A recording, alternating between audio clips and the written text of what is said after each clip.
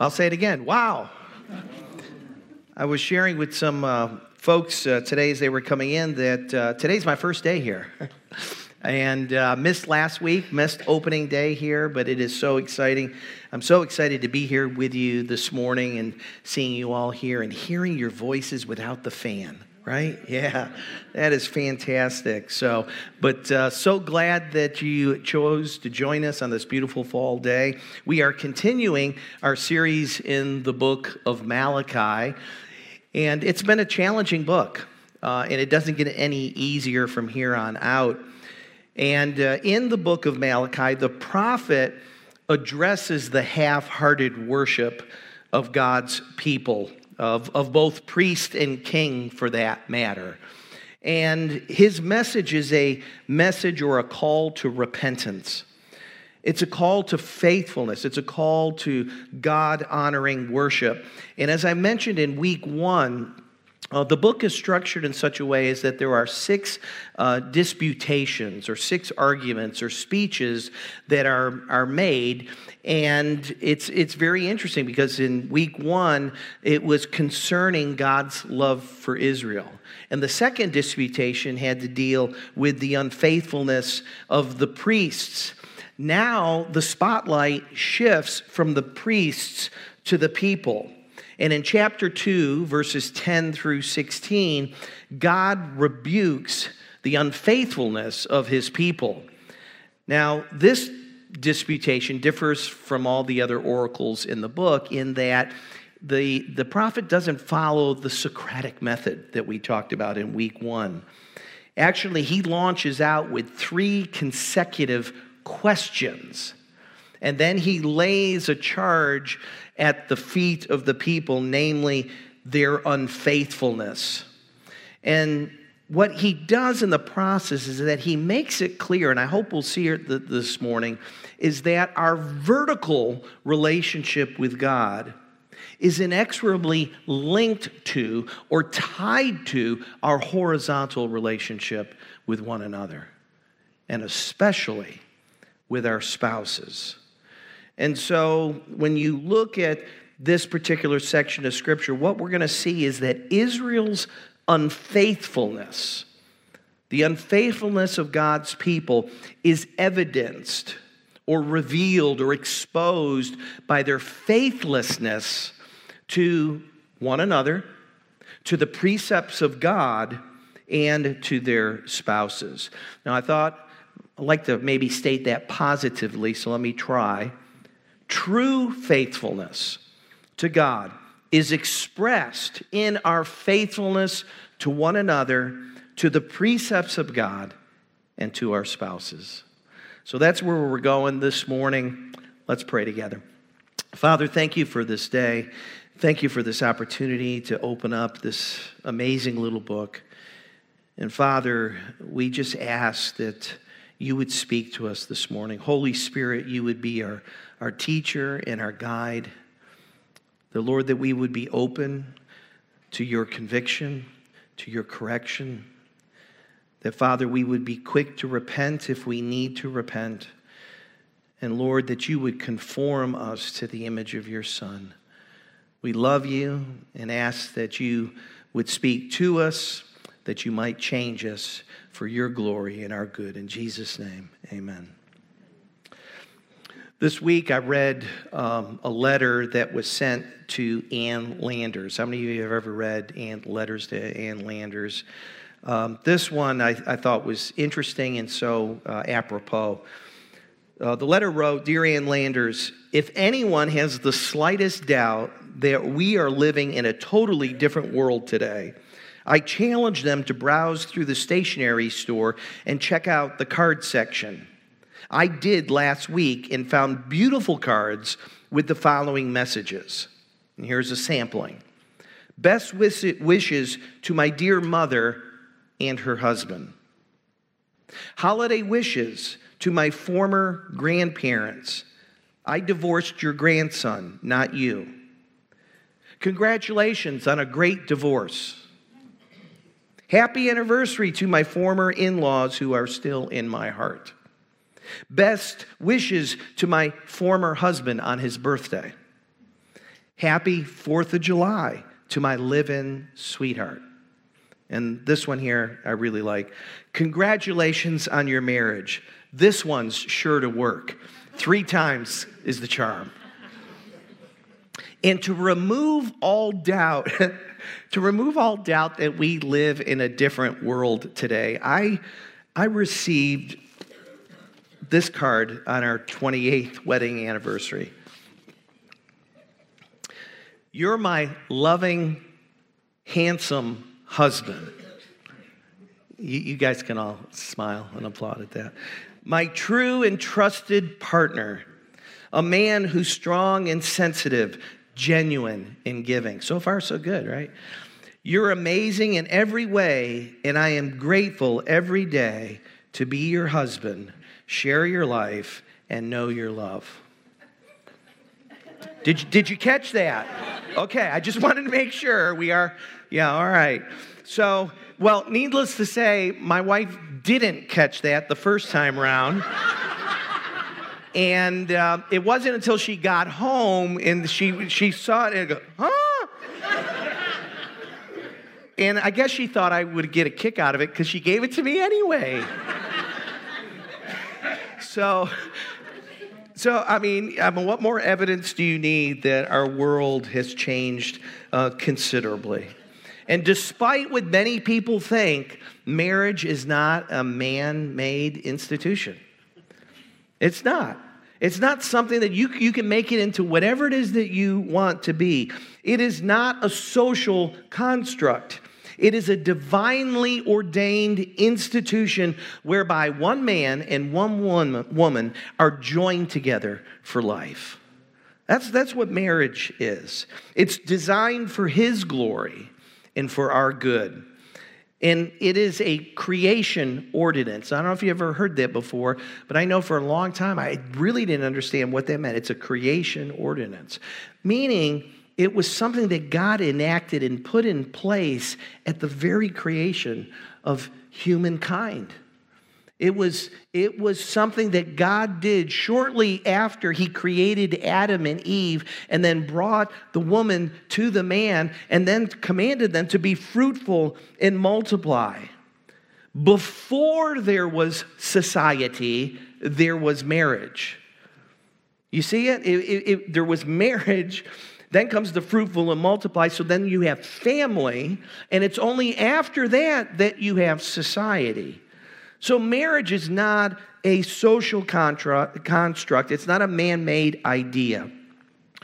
And although marriage, when you look at Scripture, you will see it as a covenant relationship, it's not until we get to the book of Malachi that the word covenant is actually used to describe marriage. And so I think it's important for us to have an understanding of what covenant means. And I'm just going to give you a simple definition. There's a lot of good definitions that are out there, but I'm going to try to keep it simple. It is a formal, solemn, binding agreement or contract whereby 2 or more parties agree to do certain things or not do certain things. And you say, well, isn't that like a promise? Well, it is a promise, but it's more than a promise. A promise is something that can be easily broken. A covenant is not as easily broken because it's a binding agreement. And so this morning, what I want us to see is that Malachi's charge against the people is a charge of unfaithfulness to God, but it's seen in unfaithfulness in other aspects of their lives. And I just realized I don't even have my clicker back there, so you're on for me. So the very first thing I want us to see is that the people's unfaithfulness to God is revealed in their faithlessness to one another. It's revealed in their faithlessness to one another. If you have your Bibles, you can turn over there to chapter 2 of Malachi. It's the last book in the Old Testament. And let's take a look at verse 10. Have we not all one Father? Has not one God created us? Why then are we faithless to one another, profaning the covenant of our fathers? The reference to one father could be a reference to Abraham, but I believe it's a reference to God, as evidenced by the second question that is given there. And the phrase one another could also be translated as brothers. Some of your translations may even say that. The New American Standard 95 there says, "Why do we deal treacherously against his brother so as to profane the covenant of our fathers?" Now, we're not told all the ways that they were unfaithful to one another, but we can guess, can't we? I mean, human nature hasn't changed from the beginning of our existence. I don't care how far back you go, it really doesn't change. And so, how might they have been unfaithful? They might have been unfaithful in their selfishness, and their self-absorption, in dishonesty, in anger, in theft, in hatred, and even murder. It might have been seen in their speech, lying to one another, slandering one another, gossiping, using filthy language. But the context reveals that one of the ways in which they were being unfaithful to one another, now this is interesting, to one another, is seen in their faithlessness to their wives. So the writer, the Malachi, sees the people's unfaithfulness to their wives as being unfaithfulness to one another. And this unfaithfulness is described here as a profaning of the covenant God made with their fathers. Now, they were to be God's special people. They were God's special people. They were to be a conduit of His mercy and His grace so that ultimately all the nations of the earth would be blessed. But time and time again, they rebelled against God. And they were unfaithful to one another. And you have to ask the question, how are people going to see God when His people are unfaithful to one another? See, they're not going to believe what we say until they see us living what we say we believe. And Malachi is pointing out here to us that the characteristic that ought to characterize our lives as Christ followers, as God's people, is our love for one another and unity within the body. And their unfaithfulness was really an indication that they truly didn't know Him. You know, the Apostle John in his first epistle said something similar when he says, if anyone says, I love God, but hates his brother, he is a liar. He's a liar. For the one who does not love his brother whom he has seen cannot love God whom he has not seen.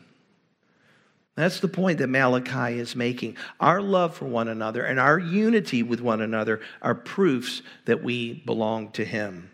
And it's what the world needs to see if they're going to believe what we have to say. Amen? Malachi is rebuking the people and reminding them of who they are. It's as if he's saying, don't forget who you are. Don't forget whose you are. Don't forget where you came from. Don't forget who it was that called you. And why is that? It's because forgetfulness leads to faithlessness. When you begin to forget the goodness and the mercy and the love and the grace of God in your life, it is easy to stray. We've got to come back and remember who God is and all that He has done for us. The second way that the people's unfaithfulness to God is revealed is in their faithlessness to the precepts of God. Now, that's not a word we like to use or that we use very often, but basically it's God's teachings, his commands, his statutes, his word, his will for our life. Look at verse 11. It says, Judah has been faithless, and an abomination has been committed in Israel and in Jerusalem. For Judah has profaned the sanctuary of the Lord which he loves, and has married the daughter of a foreign god. Anybody here have the NIV translation? Gosh, don't see any hands. A few hands. Well, a couple of hands, yeah.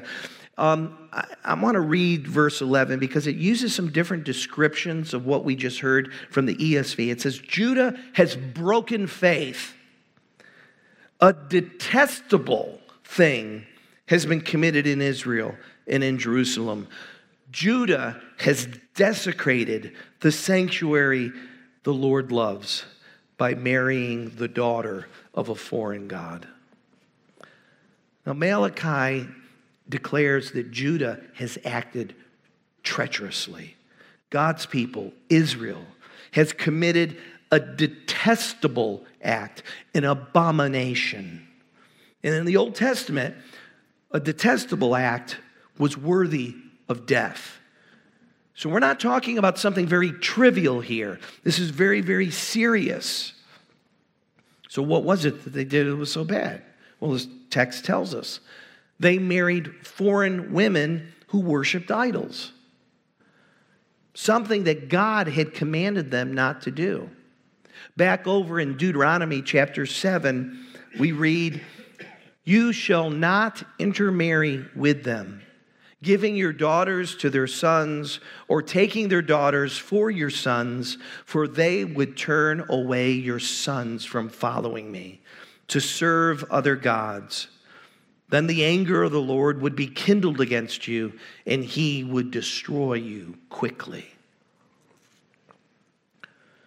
You see, in disobeying God's clear teaching, they profaned the sanctuary of the Lord. Now, the word sanctuary is the Hebrew word kodesh.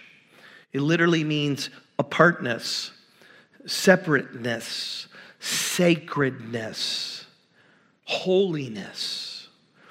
So in disobeying God's precepts here, they are really holding God in contempt.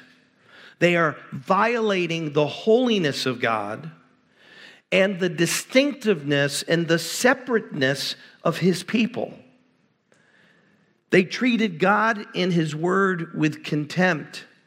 The sanctuary was profaned because they continued to come and offer their sacrifices and their offerings even though they were walking in disobedience. They may even have brought their foreign wives into the sanctuary as they feigned worship to him.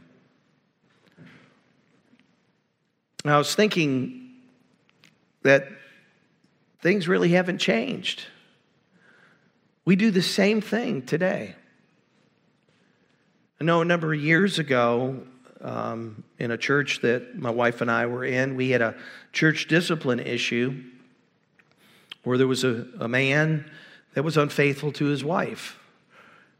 And rather than submitting to church discipline, rather than repenting, he left the church.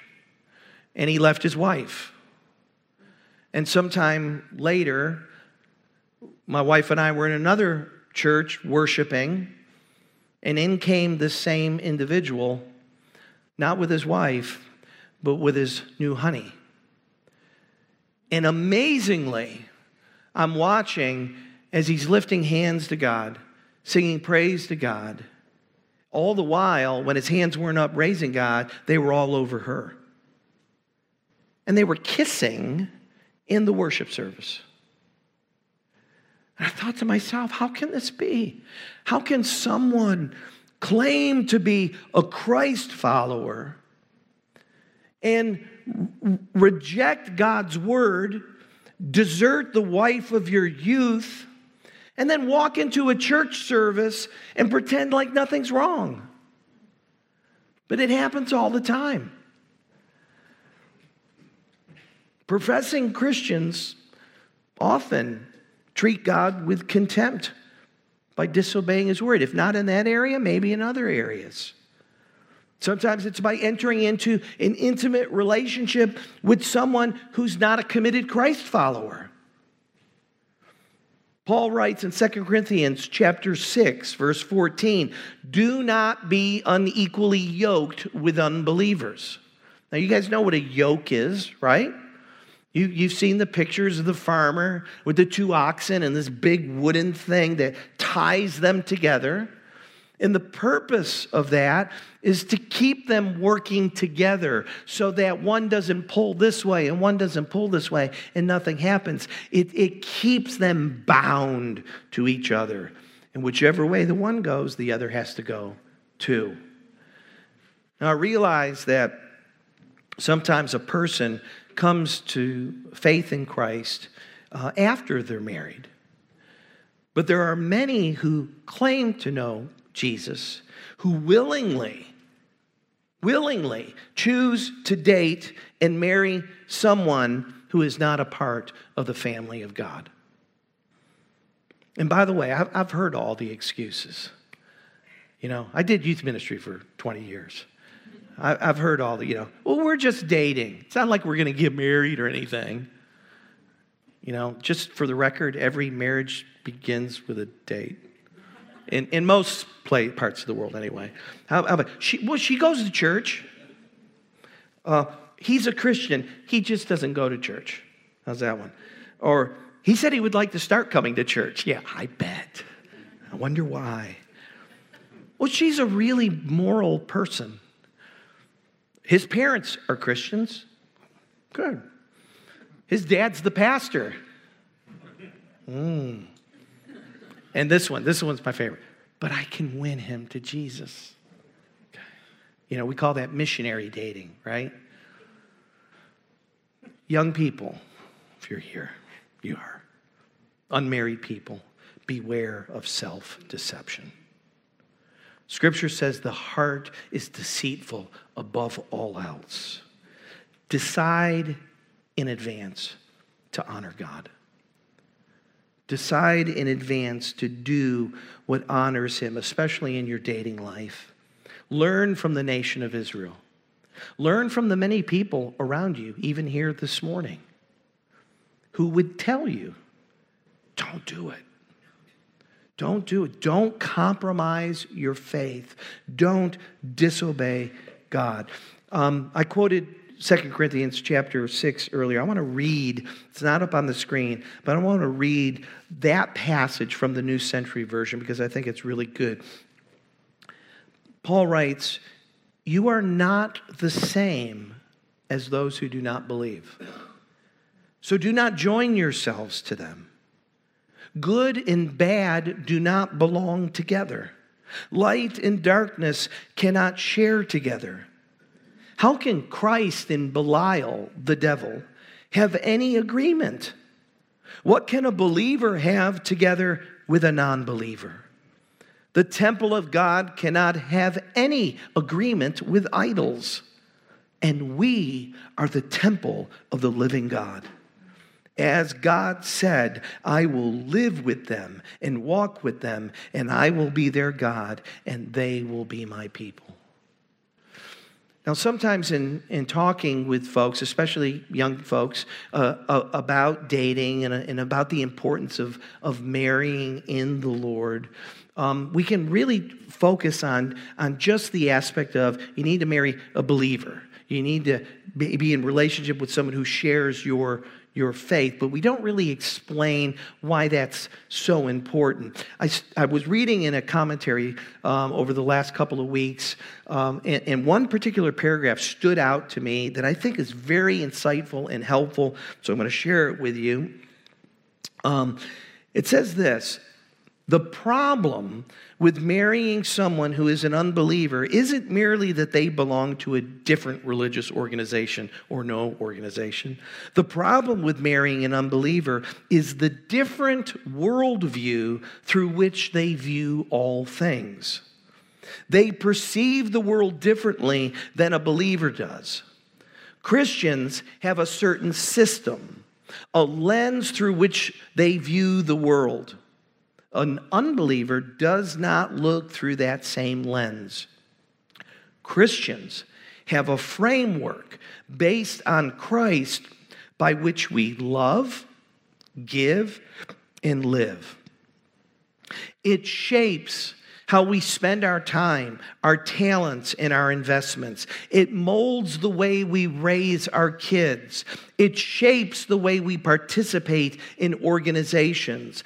It shapes our discipline and our dedication. And to unite oneself in marriage with someone who has a contradictory worldview creates tremendous temptation to abandon the one true God for worldly, unbiblical pursuits. This was true for Israel, and it is still true for Christians today.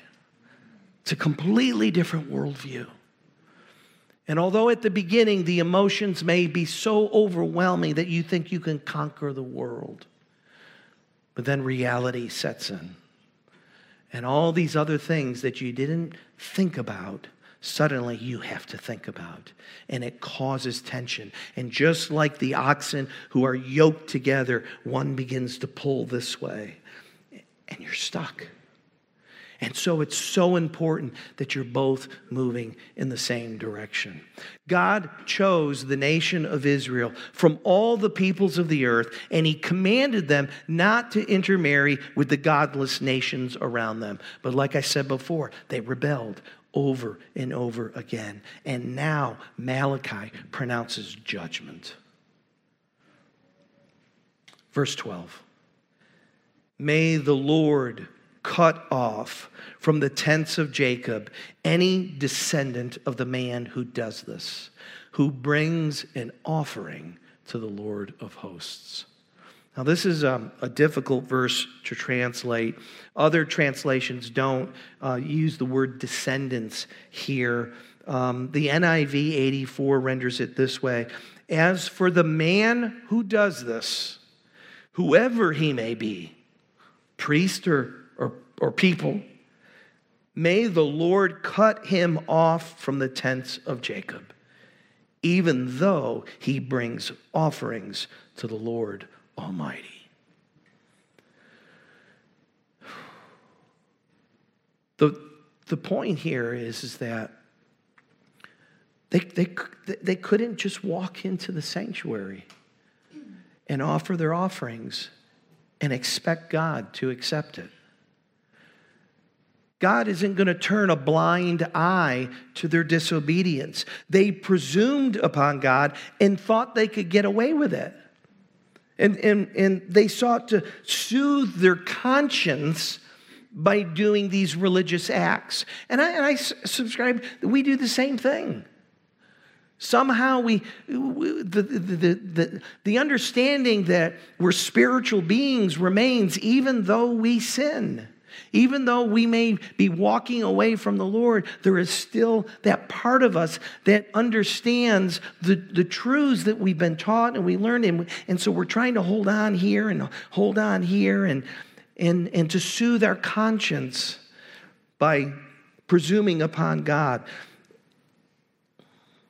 Now, this may sound harsh, and I thought about this, and I have rewritten this several times, because after looking at it the first 3 or 4 times, I thought maybe I was being too harsh.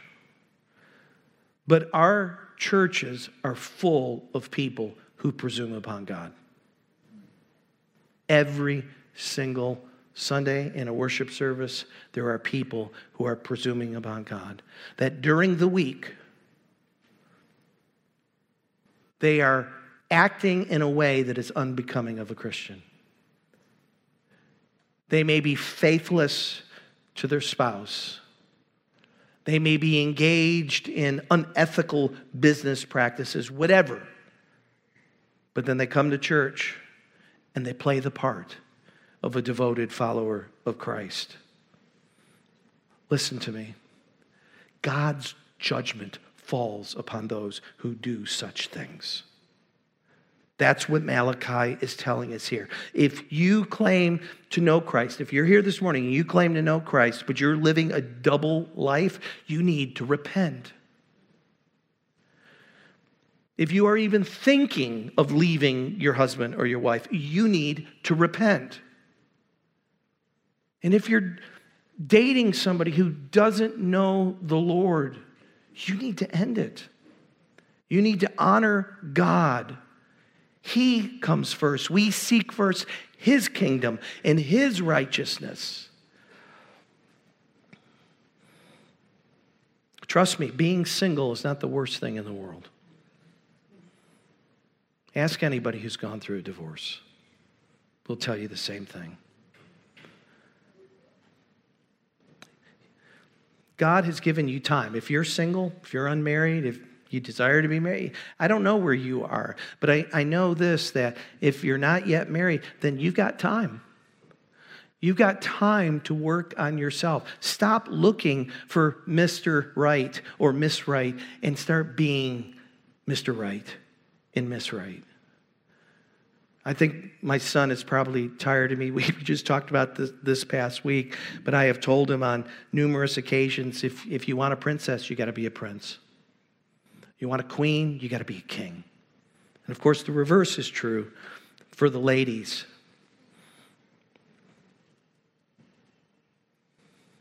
Think about it. If you spend your time working on you, becoming the person that God's created, working on so that you're the right person, then in God's perfect timing, when He brings the right person for you together, you'll be ready for Him. I think sometimes God doesn't do that because He knows that we're a mess and we would ruin it. And He loves the other person too much to give you to them.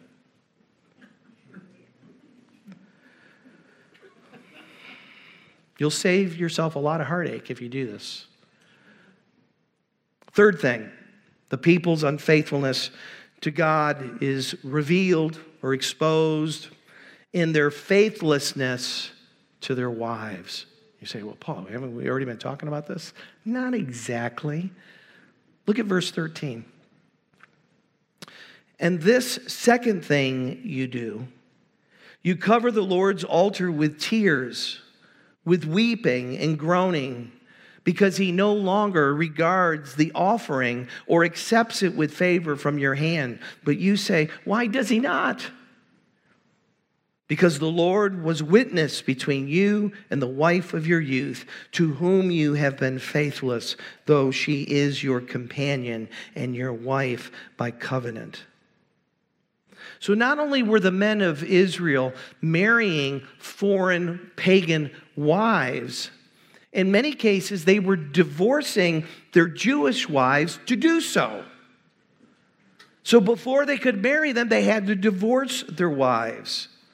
And then they would go to the temple like nothing is wrong, present their offerings before the Lord, and they expected God to accept it. So when He didn't, they wept and they groaned. They didn't understand, God, why? Why won't you accept our offerings? You see, this is what sin does to us. It blinds us. It deceives us. It desensitizes us to the things of God. God rejected them and their offerings because they acted treacherously and broke faith with their wives. Though they were their wives from their youth, though they were wives by covenant, they were faithless to them. And so what Malachi is now doing is he's connecting the covenant of marriage to the covenant that they made with Him. And it's not surprising because throughout Scripture, it's very clear that God likens marriage to the relationship He has with His people. Now, When you think about it, Ephesians 5, verse 23, 24, that ought to come to mind, because in that passage, Paul tells us that marriage is just that. It's like the relationship of Christ and the church. And he tells husbands, you're to love your wives as Christ loved the church. Wives, you're to submit to your husbands as the church submits to Christ. Now, if marriage is a picture of the relationship between Christ and the church, then what's divorce a picture of? Have you ever stopped to think about it? The picture then would be of Jesus deserting, forsaking his church, or of the church deserting or abandoning Christ. That's unthinkable. Now, Malachi is not addressing what we would call divorce on biblical grounds, okay? Because there is scripture that talks about divorce. Jesus taught about it in the Gospels. We don't have time to go there this morning. He's addressing sinful divorce. He's speaking of marital unfaithfulness and the betrayal of one's marital vows and cruelty in the way that they treat their wives. See, as Christians, we're to work hard at our marriages. We're to keep our vows, no matter how difficult it may be. And let's face it, at times it's difficult. I am difficult to live with. It's hard. But we made a covenant together. And we believe God will honor us as we seek to honor him. And we have been fortunate and blessed, I should say, to celebrate our 28th wedding anniversary just a few weeks ago. See, when you take your vows, you're not just taking your vows before other people. That's part of it. You're making your vows before God, who holds you accountable and expects you to keep your vows. It's a covenant with God, with your spouse, with the entire community, for that matter. And the success or failure of your marriage affects everybody. We don't often think about it, but that's true. I love what Alistair Begg said, and I wish I could do it with his Scottish accent. I can't. But just try to imagine he's saying this. Your getting married is not just your little deal. It's all our deal. It's everybody's deal. Because if you make a hash of it, it affects us. It affects our street. It affects our family. It affects our neighborhood. It affects our town. We don't live to ourselves and die to ourselves, and we don't get married to ourselves. See, that's not the way we view marriage these days. But that's what marriage is. Let's continue looking. Verse 15. Did he, God, not make them one with a portion of the Spirit in their union? And what was the one God seeking? Godly offspring. So guard yourselves in your spirit, and let none of you be faithless to the wife of your youth. For the man who does not love his wife but divorces her, says the Lord, the God of Israel, covers his garments with violence, says the Lord of hosts. So guard yourselves in your spirit and do not be faithless. God made them one. And what does God want from their union? Godly offspring. You say, well, why is that? It's because from the very beginning, God's primary vehicle for bringing blessing to all the nations of the earth has been the family. And it's no wonder that the family has been under attack, that marriage is being redefined. From the Garden of Eden to the present day, the family has been the primary way in which God accomplishes his purposes in the world. Now, the King James Version, the New American Standard, and the NIV and other translations render the first part of verse 16 in a familiar way to most of us. I hate divorce, says the Lord. Okay, that's not how the ESV is translated here. It's a difficult verse to translate.